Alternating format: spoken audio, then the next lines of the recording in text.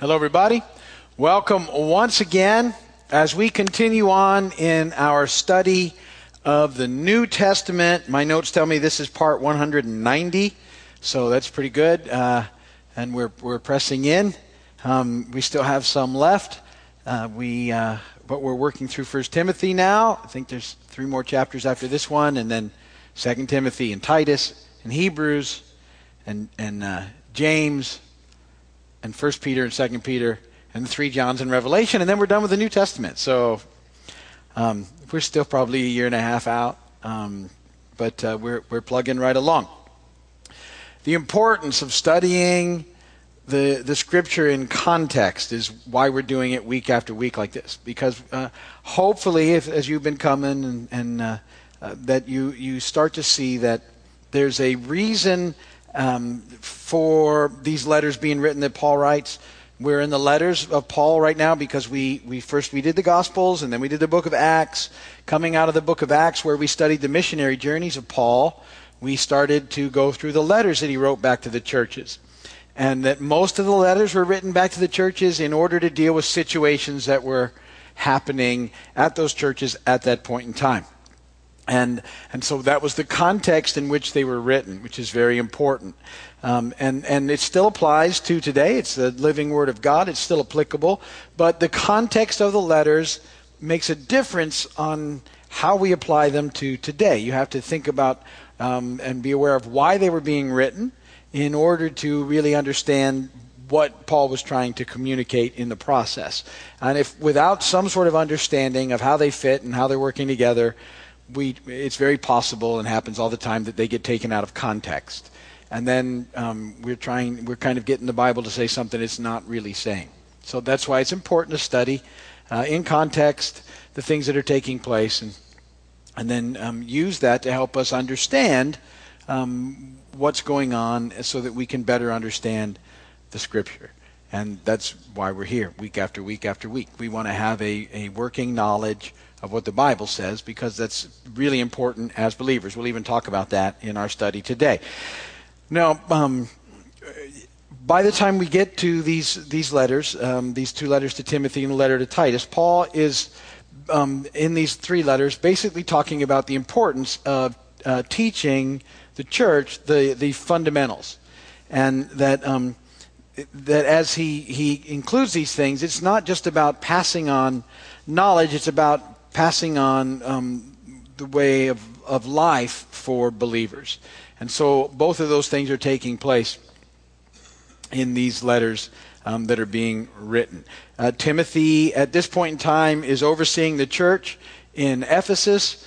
And so Paul is writing to Timothy on how to deal with that church. And we know that church had some issues, but there was a lot of good things as well in that church. But he's sort of making sure that everything is going well there. And so he's giving Timothy in these 2 letters and to Titus in the next one ideas about how to take after the church that was in this area. And so that's what's going on. Take care of the church that was in the area. So that's what we've been looking at as we've looked at this stuff together. Now, as we move into chapter 3, Paul's going to lay down the standards that leaders in the church are to live by. So remember, when Paul would go into an area where there was no church and start a church, sometimes he would be there for 6 months to a year. The longest place was in Ephesus itself, 3 years. But a lot of times he was only there for 6 weeks, 8 weeks, 4 weeks before he got ran out of town. He'd get a church started. And so he would teach the best that he could and leave it in the best shape that he could before he left.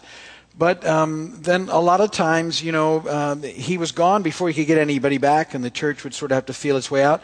And then as soon as Paul could, either he would go back or he'd send somebody back to try and sort of organize what was taking place and to figure out who God was raising up to be the leaders of the church and what that looked like, and where there was not enough, to try and get people in there that he could do that. And so this was all part of the ongoing process of the early church. And so in this letter, as Timothy's there now in Ephesus, and it's probably not his calling forever, Paul's saying, look, you need to be working with and raising up leaders in the church. And this is what leaders in the church, these are sort of the standards they need to be living by as you move into the process. And he gives them ideas, and then he cautions them on some things. And so in essence, the leaders of the church should have great respect for the truth, for the truth that's reflected in their beliefs and how they live. That they in effect need to be people of integrity. And I've always I believe a good working definition of integrity is that your life matches your words. What you say you believe and how you live are as matched up as possible.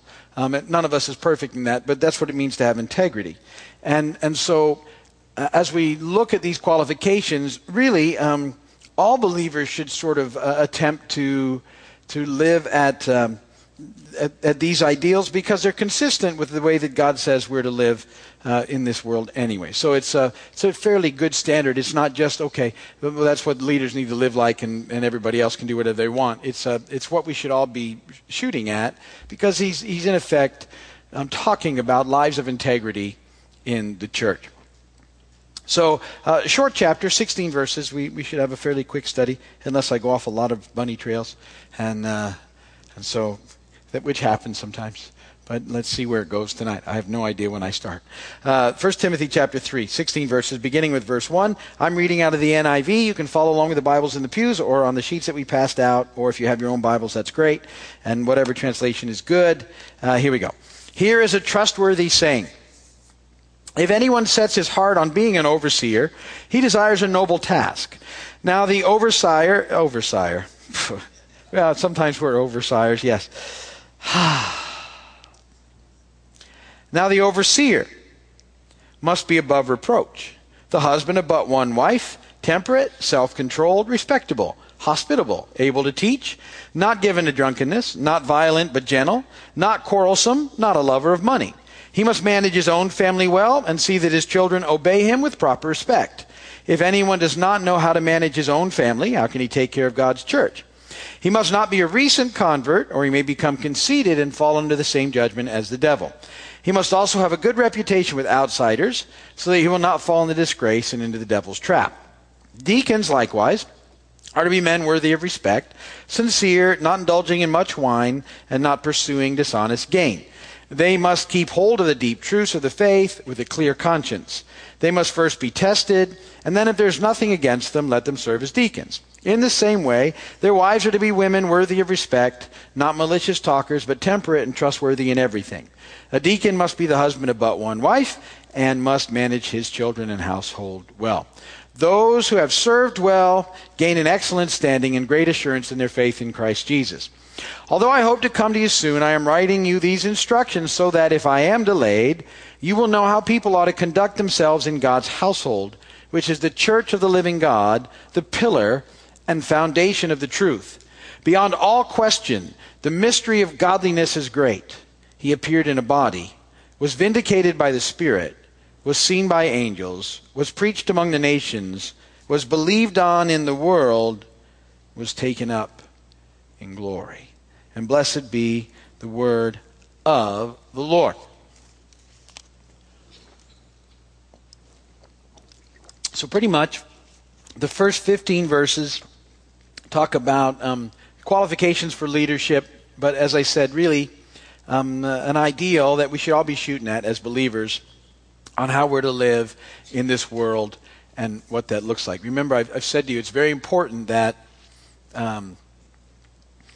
when the world looks in at us, that its first impression isn't that we're a bunch of hypocrites. That's been the impression of the world for the church for a long time, and probably fairly well deserved by the church for the way it's acted over time. But it's incumbent on us to love well enough that, and instead of being critical finger pointers, we admit, this is what we've been talking about, that we're broken ourselves in desperate need of a Savior just like everybody else. And that as we relate to people that aren't yet believers, that we don't come across as, critical, judgmental, mean people, but as loving people on a quest for the truth and finding that truth in Jesus, loving the best that we can, and hoping to encourage others to come to know him as well. So this is, the way that we're to try and live, which is what we talk about all the time.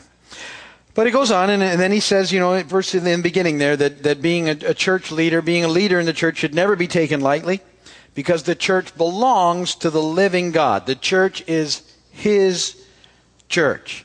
We have to first and foremost always remember that. The church is his. This is God's church. The whole church is God's church. The church everywhere that gathers and worships him is God's church, and he loves his church. So hopefully from here you always hear that we love the whole church as well. Even where we might not agree on everything, if we agree on the basics, then we're good to go, and that we love his church. That's what we're supposed to do, because he loves his church. And so we're to remember that and never take the church for granted or take the church lightly or see the church as anything else than his. This is his, and he does with it as he will, and he uses the church for his glory, and so he uses it because he loves his kids, and the church is, Paul said, the pillar and foundation of the truth. So we have a place to connect and gather, to stay strong so that we can go and do the mission that we're called to, which is to love the world well enough to bring them in so they can know Jesus as well. So it's his church. The word elder that's there can mean pastor, church leader, or overseer. And so that's in effect what he's talking about there in the beginning. The verse is interesting. The husband of but one wife means this, the husband of one wife at a time. So, which is a good thing. It's in effect talking about church leadership, that the church leadership, they shouldn't be promiscuous and they shouldn't be polygamist. That's what you get out of that. And that's how they're supposed to work. Remember, they lived in cultures where it was not abnormal for men to have many wives and mistresses and all those other things. And Paul's saying it's not how the church is supposed to operate. So he makes that point as being very important. It's also extremely important that people in church leadership, remember I said we're all shooting for this, don't neglect their families.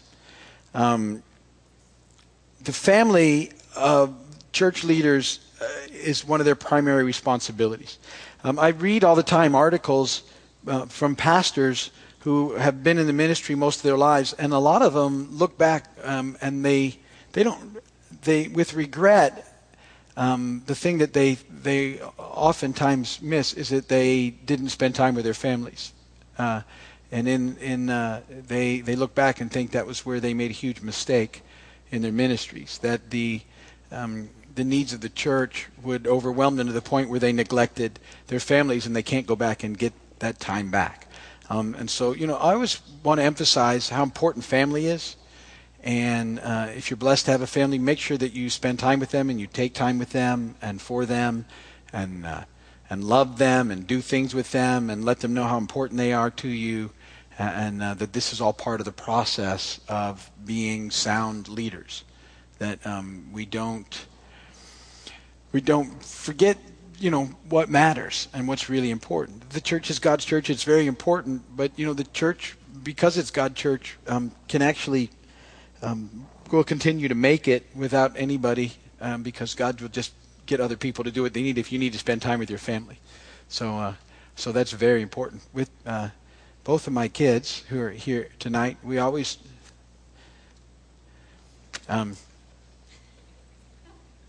it was our heart, Alice and our heart, that they always would know that they were of huge importance to us, and that we would do whatever we needed to do at any time for them. And they're both still here, so I think we did okay with that as far as they don't hate the church, which is a good thing. So, yeah, good. Thank you. She just gave me a wave and a kiss, so you did this. Well, yeah, okay. Thanks for that. Fortunately, that's not on camera. So the but see, it's important. God wants us to be balanced, and so there's a lot of areas of relationship that are important, and we need to figure out how to hold things in balance in our life. And family needs to be balanced into all the things that we do. And too often, even in our culture, that's why it's reflected in the church. The culture gets so busy that parents get so consumed by just trying to sort of make it or get ahead or their own sort of stuff that they also forget their kids. And don't forget your kids. And and it's not too late now if they're still around. Make time for your kids, even if they're whatever, grown up, whatever they are. Make sure they know that you love them, that you're always there for them, and it's just really, really important that happens. So Paul brings that up to the church leaders because he doesn't want them to be so consumed that they neglect their families. And then he talks about new believers. And new believers certainly should be able to serve in ministry, but they shouldn't just be thrust into positions of leadership. Now remember, in an early church, that would be tough. Because you think about if you have a brand new situation and everybody's kind of brand new, you almost will put anybody that's willing in leadership, but that's not the best qualification. And so what Paul's saying, look, I know that you need people to lead, but let them sort of grow into it and find new believers places to serve, but give them a time to mature in the faith before they start taking on positions of leadership. Because before that happens, there should be evidence of a solid Christian lifestyle and a reasonable knowledge of the Bible before those things begin to take place. So he talked about that. He also gives an admonition about how quickly we move into conceit and pride. On our weekend services, we're talking about the tricks of the enemy, and pride and conceit are another pair of his favorite weapons. We've been talking about guilt and shame right now on the weekends, but he likes pride and conceit almost as much. And because if you get stuck in pride and conceit, if you start thinking that things are happening because of you, you're in trouble. In the church, it's always because of him. Always. And so the admonition is, look, be careful putting young ones in there because they'll start thinking they're doing something that God's doing, and they'll get in trouble if that happens. In ministry, all areas of ministry, we always need to come out of a place of humility. And again, with the idea and the remembrance that we're all broken people in need of a Savior. Every single one of us. And that humility is key in this process. Humility keeps us dependent on God. Humility keeps us away from pride and deceit, which keeps us out of that trap.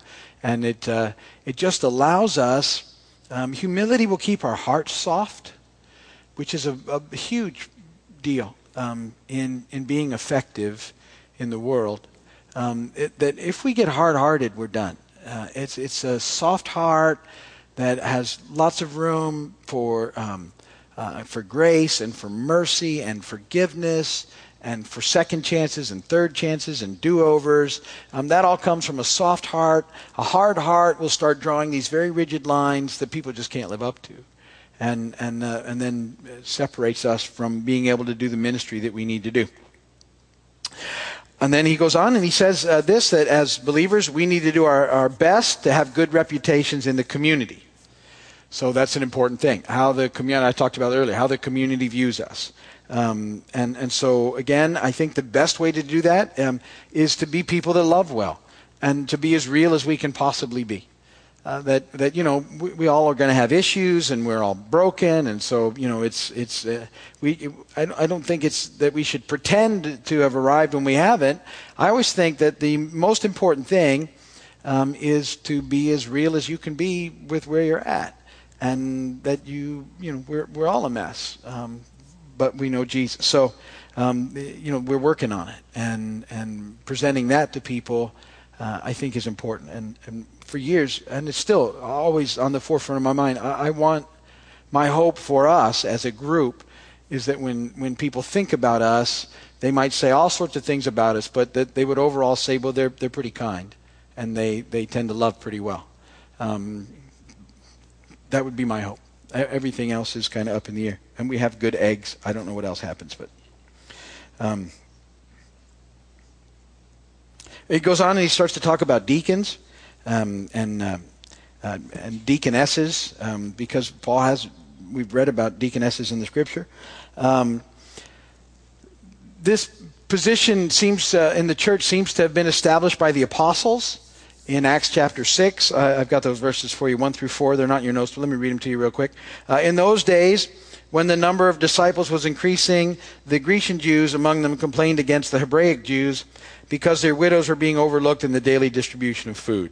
So the 12 gathered all the disciples together and said, "It would not be right for us to neglect the ministry of the word of God in order to wait on tables. Brothers, choose 7 men from among you who are known to be full of the Spirit and wisdom. We'll turn this responsibility over to them, and we'll give our attention to prayer and the ministry of the word." So as the church was growing, the apostles were getting a little overwhelmed with things, and so there needed to be some people put into place to deal with some of the issues that were coming up. In this case, it was the distribution of food that was going on, and the Jews from Greece felt like they weren't getting what they should get, and compared to the Jewish widows from the Hebrew part of things. And so the apostles get together and say, hey, okay, let's put some people in place. Fascinating, if you look at the list, I love this about the apostles. They put 7 guys with Greek names in charge of making sure that got straightened out. That's like, okay, here's how we're going to fix that. We'll put the Greek guys in charge because that's where the issue was getting slighted, and that will fix it. Among them was Stephen, who we know was an amazing disciple in the early church, and he taught, and he was used by God mightily, and he was one of the first recorded martyrs in Acts chapter 7. There when Paul was persecuting the church. So deacon, in effect, what a deacon is one who serves. That's what it means. So, to me, I don't mean to take it lightly. Some denominations actually have an ordained deacon group in their churches. I've always felt at some level like because it's one who serves, and I'm not in any way minimizing it, that we all should be shooting for that level. As people that serve. So that should just be where we're headed, as that we're always looking to be someone that serves. And I've always sort of thought of it more that way myself than anything. Again, I know that might be difficult for some people, but for me it's like, as people mature and grow and serve, that all of them hopefully kind of step into those roles as part of where they're headed in their lives. So that's sort of the first 15 verses. That last verse, pretty interesting. 1 Timothy 3:16. I want to read it to you again because it's kind of funny just sitting there after all these things that we just talked about. It says, "Beyond all question, the mystery of godliness is great. He appeared in the body, was vindicated by the Spirit, was seen by angels, was preached among the nations, was believed on in the world, was taken up in glory." And so this verse is actually a short hymn in which Paul is affirming the humanity and the divinity of Jesus, that he's fully God and fully man.